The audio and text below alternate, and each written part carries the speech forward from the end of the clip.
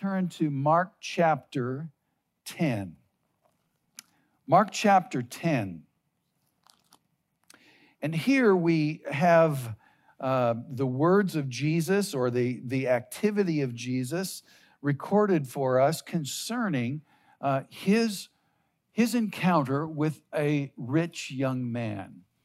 And I'd like to begin reading in verse 17 of chapter 10. And as he, that is Jesus, was setting out on a journey, a man ran up to him and knelt before him and began asking him, "Good teacher, what shall I do to inherit eternal life?" And Jesus said to him, "Why do you call me good? No one is good except God alone. You know the commandments. Do not murder, do not commit adultery, do not steal, do not bear false witness, do not defraud, and honor your father and mother." And he said to him, "Well, teacher, I've kept all these things from my youth up." And looking at him, Jesus felt love for him and said to him, "One thing you lack. Go and sell all you possess and give to the poor, and you shall have treasure in heaven, and then come and follow me." But at these words, his countenance fell, and he went away grieved, for he was one who owned much property. And Jesus, looking around, said to his disciples, "How hard it will be for those who are wealthy to enter the kingdom of God." And the disciples were amazed at his words, but Jesus answered again and said to them, "Children, how hard it is to enter the kingdom of God. It is easier for a camel to go through the eye of a needle than for a rich man to enter the kingdom of God." And they were even more astonished and said to him, "Well, then who can be saved?" And looking upon them, Jesus said, "With men it is impossible, but not with God. For all things are possible with God." Peter began to say to him, "Behold, we've left everything and followed you." And Jesus said, "Truly I say to you, there is no one who has left house or brothers or sisters or mother or father or children or farms for my sake and for the gospel's sake, but that he shall receive 100 times as much now in the present age, houses and brothers and sisters and mothers and children and farms, along with persecutions. And in the age to come, eternal life. But many who are first will be last, and the last first." Let's pray together. Jesus, we thank you for your word to the disciples and to this young man. And we recognize that there's a lot there that we personally need to process. And we really need your help in doing that. And so we pray this morning that by your Spirit, you would speak to us. Lord, it's your voice that we want to hear. It's your instruction that we need. And so we pray that you would give us ears to hear, give us eyes to see that which you have laid out before us. In your name we pray. Amen. Wow, that's a lot to digest, isn't it? Looking at verse 17, we see that this young man ran up to Jesus. And he's a rich young man, according to the scripture. It's curious that it's in stark contrast to the passage immediately preceding this passage of Scripture. Take a look at that, would you? Who is Jesus talking about previously? Who is it that he says can enter the kingdom of God just before this? Children, right. Children who perhaps have no means of their own, children who are vulnerable, children that do not have power or prestige. And Jesus says that the kingdom belongs to them. And then we have this encounter with this young man who, quite honestly, was the picture of power and prestige in his day. Jesus doesn't underestimate the value of contrast. Contrast is a great teaching tool. And it's interesting that in each of the Gospels, this contrast takes place. There's, with the exception of John, this passage is paralleled in Matthew and Luke as well. And the chronology of it is also in those books or in those Gospels. Now, it's logical to assume or to recognize that this young man that comes and greets Jesus in this way is Jewish. How do we know that? Well, he knew the law, right? Jesus asked him about that, and we know that he understood that because he spoke, quite honestly, quite proudly about the fact that he had kept these commandments. More than likely, he grew up hearing these commandments, and he went to synagogue and was involved in temple services. It was a reminder every day and every week for him, reinforced over and over. We see, however, that he was rich. It's interesting that that's brought out here, and it's quite for certain that it's understood that being rich and being a Jew in that day and time in Palestine was an anomaly. This was not a common thing. Most of the Jews had been devastated by the rule of the Romans and the Herod, the magistrates of that area. Historically, the Jews under Mosaic law owned property, and they were given the responsibility of cultivating that property and being faithful to even bring a tithe from the produce of their property. But here now we see that Palestine is under military occupation by the Romans, and tyrannical rulers were set above them. We know that Herod is a title that belonged to a number of different people, and progressively they took property away from the Jews. In fact, they seized the property as the quote-unquote government officials illegally possessed it, and as a result brought the Jewish people to a place of destitution. However, there were certain Jews that were included in that government process, that government scam, if you will. The deal is this, that there were certain Jews that were complicit with the illegitimate rule of Herod and the Romans.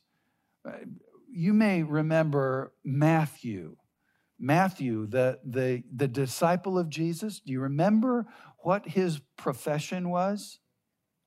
Yeah, he was a tax collector. How did that work? Well, he was complicit with that tyrannical rule. And some others were as well. And they actually didn't lose their property, but rather became beholden to the government officials. And so that's the context that we're looking at. It's interesting that Luke actually calls him a ruler as well. And that implies the fact that he may have very well been a respected member of the Sanhedrin, perhaps. Maybe a chief official in the synagogue. Matthew and Mark note that he owned a lot of property. And Luke says he was extremely rich. So in that context of that day and time, I think we can be pretty certain that there was complicity going on with this young man. And yet he comes to Jesus, and seemingly he comes to Jesus in a genuine sort of way. And he asks, he calls Jesus teacher. In fact, it's recorded here in Mark that he calls Jesus good teacher. Now, the word teacher it would have been common in that day, known as rabbi. Rabbi Jesus is what he is saying. And so in this context, this young man is coming to Jesus, and he's eager. He's eager to know and understand what Jesus would teach him. He ran up to him. He's proactive in seeking out his desires. And he bows down before Jesus in the recognition of Jesus' authority. And he calls him good teacher, rabbi. And in so doing, he's saying, I'm willing to learn. I want to learn. Stuart Briscoe speaks of the fact that he was rich and young and powerful. And he says most of us would succumb to the temptation of having too much too soon. We've seen that, right? Many people who have too much too soon in their life. But wealth did not seem to undermine his virtue, and power did not smother his respect for authority. He can still kneel before a master teacher and claim obedience to the law, even from the time of his youth. It seems this young man was full of zeal. He had the trappings of financial prosperity and political privilege and even religious knowledge. But still he knows that he's missing something. There's something more that he needs. There's an empty spot in his life, and he longs for that spiritual satisfaction and the assurance of eternal life. So running and bowing and flattering Jesus and deferring to him, he asks, what shall I do to inherit eternal life? It's the right question. It's the right question, but it's the wrong assumption. First, he assumes that goodness can be achieved. He asked, what shall I do? And Jesus rebuffs that idea right away. He says, good teacher, what shall I do? And Jesus says, why do you call me good? No one's good except God alone. And Jesus is pointing out the fact that goodness is not something that can be earned. It is part and parcel of God's character. It's God's character, not something that a human can actually earn. Now, this is where skeptics attempt to question the character of God. Have you ever heard someone say, well, this bad thing happened? How can a God who is good allow that bad thing to happen? And it's interesting because in that context, they're acknowledging that God must be sovereign, right? He must be sovereign. So how can he allow these bad things to happen, especially to quote unquote good people? And in that thought process, they try to pigeonhole the idea that goodness is seen or it's achieved in what you do. No, goodness, according to the scripture, according even to the Jewish mindset, is that goodness is rooted in who God is. It's not measured by doing. It's intrinsic to the character of God.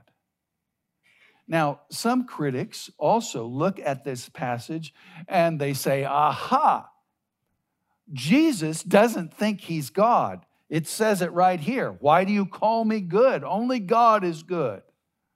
Well, the truth is they kind of missed the point. They missed the point here. Jesus is responding to the misconception that good is achievable by human effort rather than possessed and given by God's grace. The second assumption is that this young man believes that eternal life can be earned. And Jesus quotes, it's interesting, he doesn't quote all the 10 commandments. He quotes number 5 through 9. And each of those commandments has to do with how we treat our neighbor, how we treat one another. And this young man thinks, oh, well, hey, this is the ticket to heaven right here. He feels confident. And maybe he feels like, oh, I'm on the threshold of assurance that I will experience eternal life. But that's really only part of the story. It's not the whole law, is it? It's not even all 10 commandments. This man, after telling Jesus that he's kept the commandments, asks an implied question. Implied in his response is, well, what more do I need to do? Because I clearly have this sense of vacuum in my life. I clearly have this sense of there must be something more. What more do I need to do? And maybe he's looking for a way out of the dilemma that he's in. I mean, he's part of the Jewish people, and yet he's living a life of privilege while his brethren are living in poverty. He seems to press Jesus. Maybe he's feeling guilty. Maybe he thinks that Jesus will give him a pass. Well, maybe not a pass, but at least a pathway to earn his way into heaven by giving to some charity or something like that. Verse 21 is really interesting to me. There we read, looking at him, Jesus felt love for him. Looking at him. That word means to fix your gaze upon. Jesus was looking intently at him. He clearly saw that there was something attractive about this young man. But not even this one, whom the scripture clearly says that he loved. Not even for this one who perhaps Jesus honestly desired that he would come and follow him and be his disciple. Not even for this one would Jesus lower the demands of discipleship just to get an easy convert. It wasn't an arbitrary decision on his part. Whoever wants to follow Jesus must deny himself and take up his cross. Indeed, that's precisely what Jesus said just a couple chapters ago in chapter 8. Look at it with me, chapter 8, verse 34. And he summoned the crowd with his disciples and said to them, if anyone wishes to come after me, he must deny himself and take up his cross and follow me. For whoever wishes to save his life will lose it, but whoever loses his life for my sake and for the gospel's will save it. Jesus says one thing you lack. The word lack there means to be inferior, to fall short. Have you ever felt that way? Like you just don't measure up. You just fall short and there's nothing you can do about it. What's your internal response to that? Some of us might dive into depression. I can't measure up, and it's eating me from the inside out. Some venture into that place of despair. Some would respond, well, if I can't measure up on your scale, I'll just go to a different scale. And maybe it's even anger. How dare you tell me that I don't measure up? And we get blustery about it. It's interesting that Jesus says one thing you lack. That word seems to probe to a deeper level. Jesus is seeking to bring home to him that in spite of, and even perhaps even because of his wealth, he had a great unseen need. And it was hidden right there in plain sight in the middle of his wealth. Jesus diagnoses the young man's need. One thing you lack, and he prescribes a remedy. Go your way, sell what you have, and give to the poor. And then he promises a reward, and you will have treasure in heaven. And then he puts out the challenge. Come and follow me. If this young man wanted to have this need met that he felt that he had to show his love for God in a very concrete manner. He had to show that his love for God surpassed everything else in his life in a very tangible way. Some would say this is a difficult test, a really difficult test of love and loyalty. But it's interesting to me that Jesus doesn't just give the test.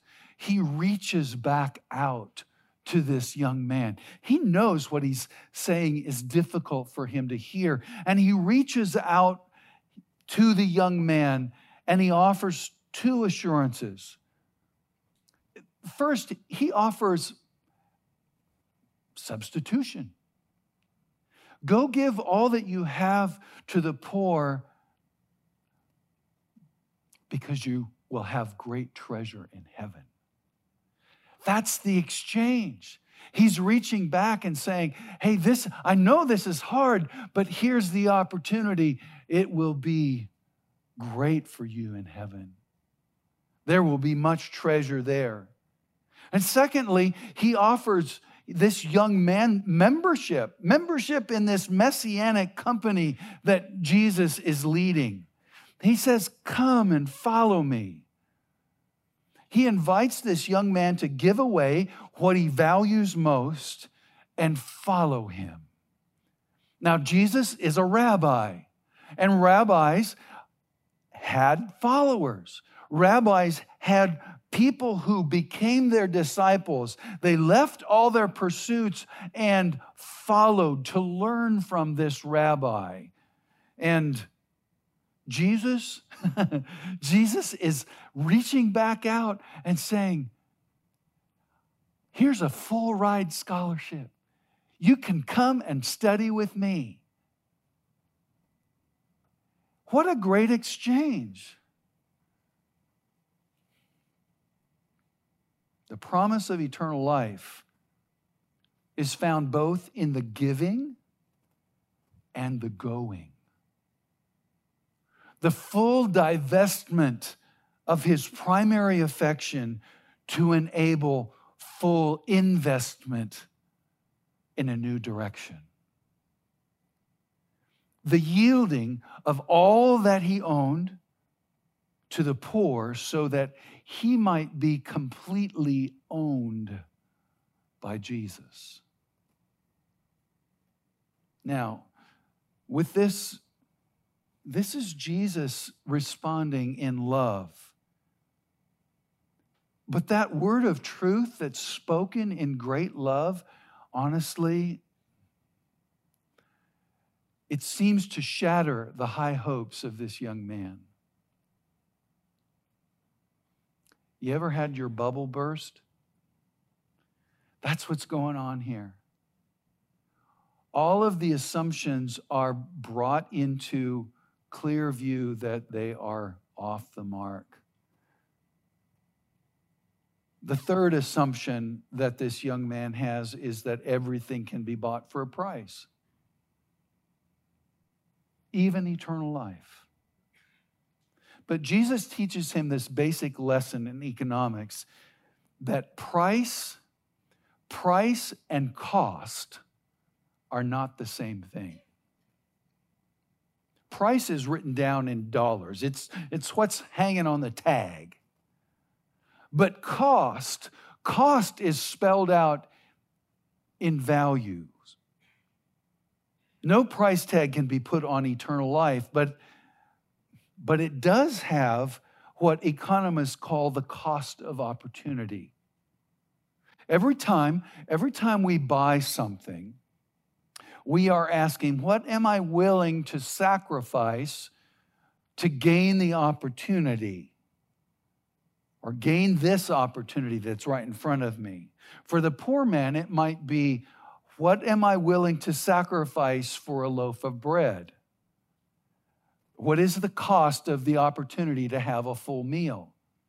Maybe it's the selling of his shoes. I don't know. For a wealthy man, it might be, or woman, it might be the investment of a new enterprise. The investment of this new enterprise to expand this business that they preside over. There's a cost involved for the benefit that they hope to gain. And Jesus applies this principle of the cost of opportunity to the value of eternal life. In other words, eternal life is a value that cannot be bought, but it costs everything. Now, at these words, the young man is crestfallen. He's saddened. And the scripture says he went away grieving. The young man was in turmoil. I mean, he could feel that Jesus loved him, yet he couldn't bring himself to give up the security of his riches. And Jesus would not compromise this law of love. You see, loving God means that he is preeminent. He is preeminent in our lives. And nothing else competes with him.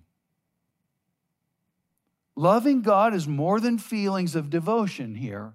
It is the concrete action of obedience. And the rich young ruler made his decision. And sadly, he walked away. You know, this is the only man in all of the New Testament who walked away sorrowful after being in the presence of Jesus. Many came to him in a sorrowful state, but they left fulfilled. They left with joy. Apart from renouncing his wealth, there was no other way for this young man to be in the company of Jesus. If he could not give up his wealth, by definition, he could not be a disciple of Jesus.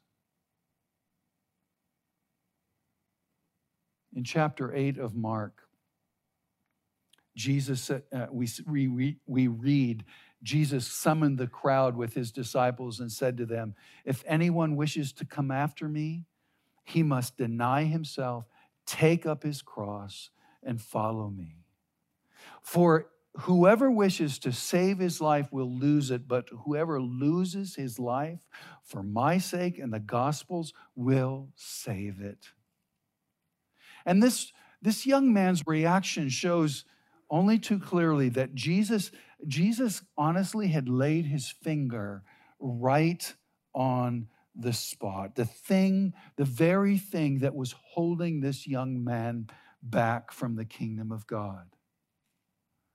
Otherwise he would have freely given it up.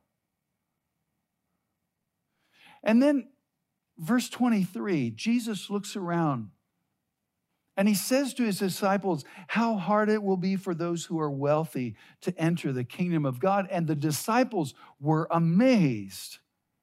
And Jesus reiterates it. He said, children, how hard it is to enter the kingdom of God. It's easier for a camel to go through the eye of a needle than for a rich man to enter the kingdom of God. And they were even more astonished that Jesus would reiterate that thing. And the response was, how then can we be saved? The literal translation of how hard is it for those who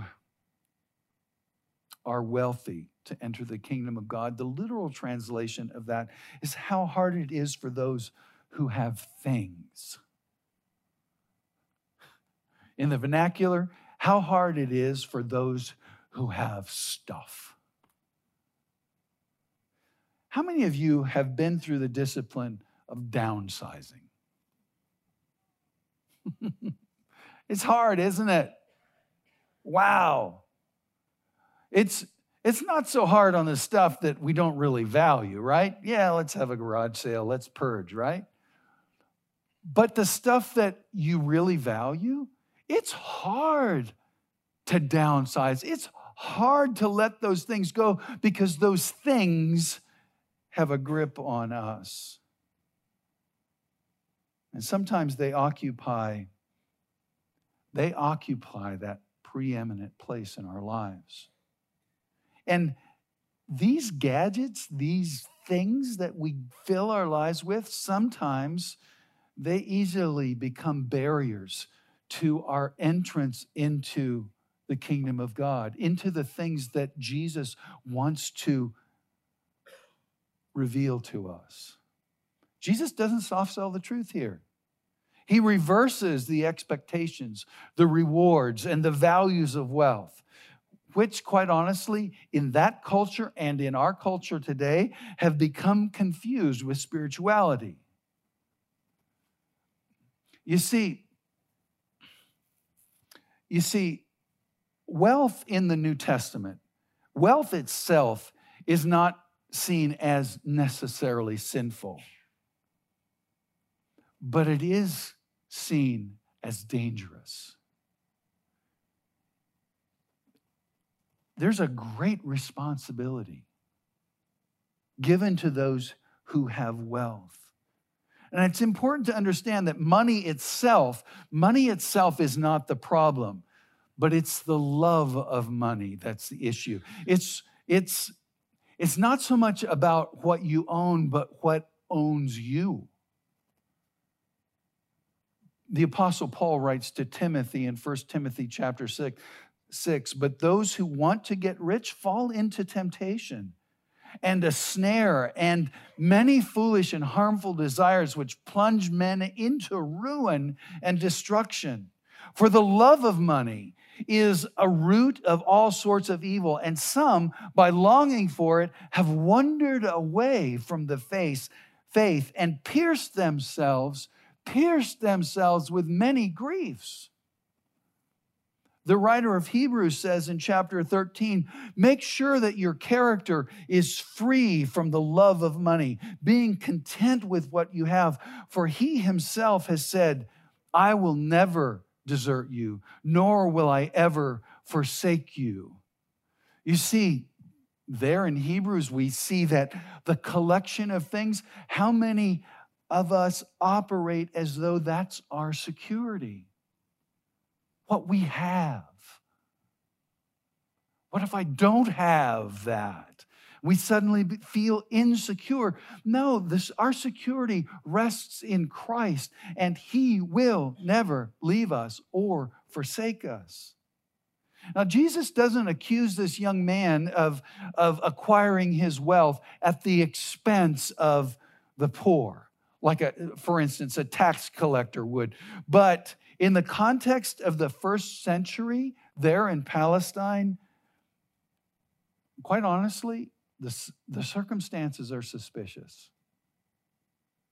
To the Jew of the Old Testament, honestly gained riches were a sign of God's blessing. We see that throughout the Old Testament. Many of our heroes of faith are very, very wealthy, right? And we see there that wealth is the expression of God's blessing. But we cannot allow this to be exaggerated into the cult of prosperity. You see, Jesus turns that on its head and says, no, they're the poor. It's the poor that are often equated with the righteous. The first beatitude there in Matthew chapter 5, what do we read? Blessed are the poor. Blessed are the poor. And the words in spirit, some would say that wasn't in the original language. Blessed are the poor, for theirs is the kingdom of heaven. Why? Because the poor know their need. They know their need.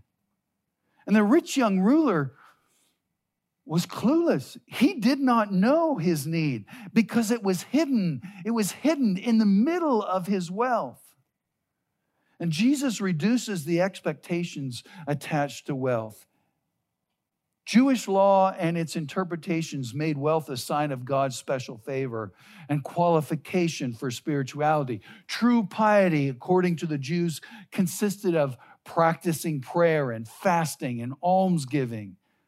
But poverty-stricken people, they could pray, but only rich people could fast because they were the only ones who had food to fast from.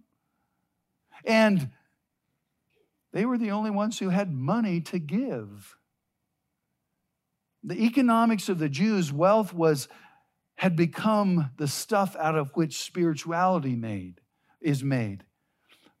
But putting spirituality and wealth together, it may communicate to them that, hey, that's the easy way to get into heaven. But Jesus turns that false expectation completely upside down. So what are we to do with this? Well, first of all, let me say that if our honest desire is to experience higher heights of spirituality or deeper depths of understanding, this is what we can expect.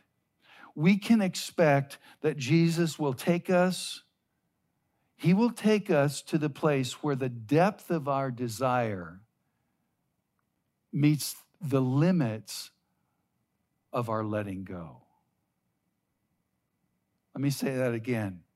We can expect that Jesus, if we desire to go deeper with Him, we can expect that He will take us to the very place where the depth of our desire meets our ability to let go. Verse 24, the disciples were amazed at what they heard. They assumed, I think apparently, that along with other Jews and that the wealthy were blessed by God, and surely it would be easier for them to get into the kingdom of heaven. But discipleship makes everyone equal. No one starts with the balance loaded in their favor. When it comes to the entry into the kingdom of God, only the humble, only the little ones find entry. And riches, quite honestly, become a stumbling block and sometimes even a barrier. And there's a problem here at a deeper level. I think that the disciples' response is indicative of the fact that they recognize that, hey, if it's hard for the rich to get in, it's hard for everyone. And we're all rich in something. Verse 25 is interesting. A lot of people like to play around with the words that are there in the original Koine Greek. The word that's translated camel also sounds like the word rope in Greek. The Jewish word for camel and the Greek word for rope. How can you get a rope through the eye of a needle? And the needle is sometimes talked about as being a small gate in the wall of a city. That's okay. We can talk about all of those semantics, but the reality is what Jesus is saying is, dude, it's impossible. It's impossible. And so the disciples kind of throw their hands up and say, well, then who can be saved?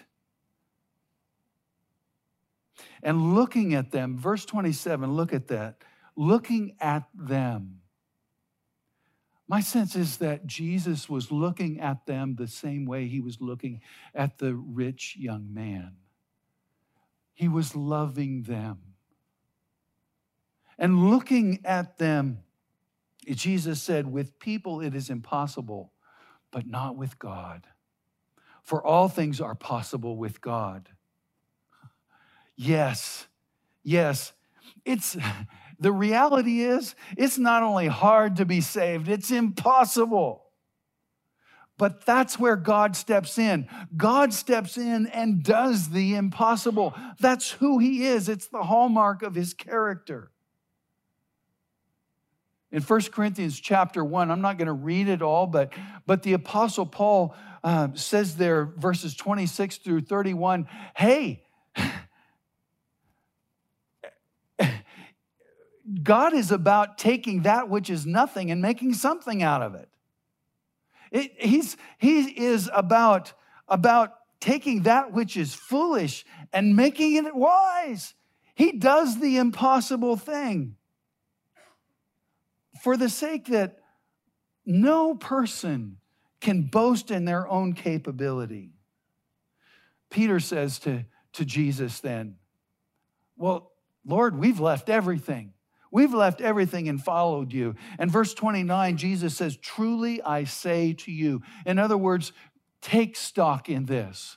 Truly I say to you, there's no one who's left all these things who will not receive 100 times as much now in this age and also in the age to come, eternal life. You see, the disciples can't forget the fact that they left their nets. They left their livelihood. There on the beach, on the Sea of Galilee, they left it all to follow Jesus. And Jesus reassures his disciples, take stock in this. Truly, I say to you, your sacrifice will not be overlooked. Your sacrifice will not be overlooked. Now, there is great cost in following Jesus, but the reward is great. And that's fundamentally the hope of the disciples. Now, it's interesting however, that in verse 30, we see that contrary to the systems of rewards that we're familiar with, Jesus also includes the word persecutions. Persecution as a benefit, as a spiritual value. Is it strange? Well, it's certainly consistent. Again, Matthew 5, the Beatitudes Blessed are those who are persecuted for righteousness' sake, for theirs is the kingdom of heaven. And Jesus closes, so many who are first will be last, and the last first. You see, God doesn't see like we see. The rich man may be first in this world, but the disciples who've given up everything to follow Jesus, they're going to be first in the world to come. And the rich man will be last.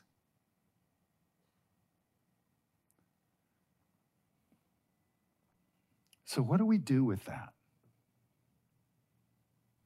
What do we do with this passage of Scripture that is, I mean, every single one of us in this room, we bear the benefits of wealth, do we not?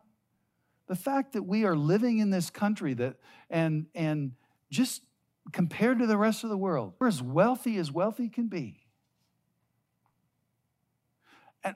But we all fall into this place, the very same place, that if we want to go deeper with God, if we want the assurance of life eternal with Him, He's going to touch that spot that says, you got to give it all. We sang, I Surrender, just a little bit ago. And perhaps you've sung the hymn, I Surrender All, with affection in the past. And it's a good feeling, I surrender all. But when it comes down to the reality of it, Jesus is looking for concrete evidence of that. And we come face to face with that every day. The blessed thing is that when Jesus lays out that kind of requirement, He also reaches out to us and says, this is not a square trade deal. I'm giving you much, much more in return. Surrender all means that Jesus Himself says, you will have treasure in heaven. Would you stand with me? Jesus, we thank you this morning for the fact that you are a gracious teacher. Yes, you do not mince words. It is true that we have been faced with the uncomfortable reality of where we are and what we have, and the very distinct command that if we want to follow you, we must surrender it all. But we thank you, Lord, that in your graciousness, you also provide for us assurance. Assurance that our life will be eternal with you in heaven, and that there will indeed be treasures there for us. Not so much the things that we are attached to, but Lord, the things that really matter. So this morning, we pray that even as we leave this place, you would continue to speak to us. And Lord, we pray that you would find us to be the people who are ready to say, I surrender. And then, Lord, that you would reassure us that the reward waiting in heaven is way beyond the sacrifice that we yield to you here on earth. There's much that needs to be worked out here, God. We recognize that, but we trust you because you are implicitly good. It's who you are. And we pray that in your goodness, you would, yes, bring us to this place that we would be among those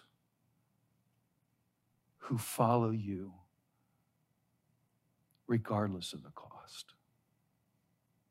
We thank you for your grace in that. for your enduring mercy.